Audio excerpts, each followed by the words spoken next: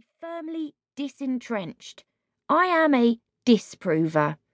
I mostly only turn up at school to make Mum happy, and because if I wasn't here, I'd have no one to hang around with, which would be even more boring than school. I spend enough time in my own world as it is.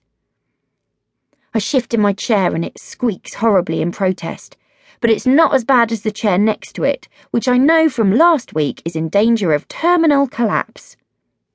I'm busy pondering whether I should bring my own non-broken chair to school, just for the purposes of sitting here. I could get one of those folding canvas ones that people take to music festivals, with a little net drinks holder in the arm, when a boy lands in the broken chair of doom next to me. If I were you, I say helpfully, I wouldn't sit... Oh...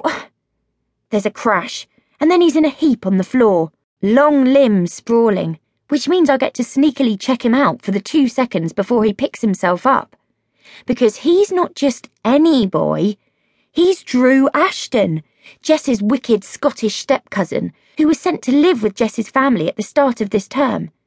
He's just about the only boy in the school who doesn't know the entire who's who of past dating and dumping dramas between our friends. This makes spending time with him absolutely refreshing. He's like a clean slate. He's also a total bad boy. The official story is that he's here because he had nowhere else to live. His dad got some foreign work placement and took his mum and little brothers and sisters along. But because of something to do with exams, Drew stayed in Scotland with his nan. Then, in the summer, his nan died, and Drew moved in with his nearest relative, Jess's stepdad. The unofficial story, though, the one I've made up with the help of bits and pieces that Jess tries not to tell me, is that Drew has been sent to live with the Hartfords because his parents hope she'll be a good influence on him. I reckon Drew's mum looked at her little brother's new wife, noticed the perfection of his new stepchild, Jess, and thought, right, well, your woman can sort out this one too. Drew could never be anything like Jess, though. Jess is glossy and groomed and studious, and Drew is, well, the total opposite. You can tell instantly by his hair and his stubble and his eyebrow piercing. He's year 12, so he gets to wear what he likes. And wow, I like what he wears. You can also tell by the way he walks, like he has no respect for anyone, let alone the inhabitants of the corridor of power. He's in the same year as all my other male friends, but he is nothing like any of them. He doesn't play football like Matt and Hayden and Cam, and he doesn't hang around the library like George.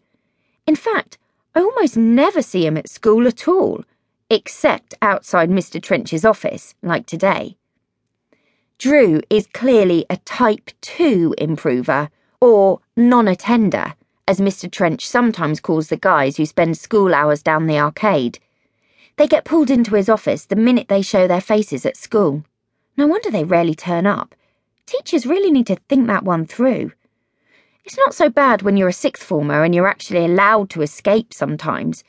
But if you miss certain parts of the school day, then it's still frowned on, and Mr. Trench does love a good frown. Oops, I've been staring at Drew for ages. He's put the broken chair back, ready for someone else to sit on. That's the kind of rebel he is. And he's staring right back at me. Correction, he's staring at the signs of hair extension disaster on top of my head. You okay?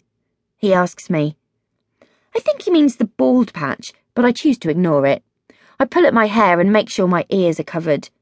You're the one who just got friendly with the ground, I remind him. Are you okay? He brushes himself off, shrugs a bit, and grins at me. Then he tells me that he's most displeased that he has to visit Mr. Trench today. Of course, he says a whole lot ruder than that, and it makes a passing teacher glare at us and tut. We catch each other's eye after that and stifle laughs. Drew might be the opposite of Jess, but he's also so far away in personality from someone like Matt that sometimes I'm amazed I like him so much.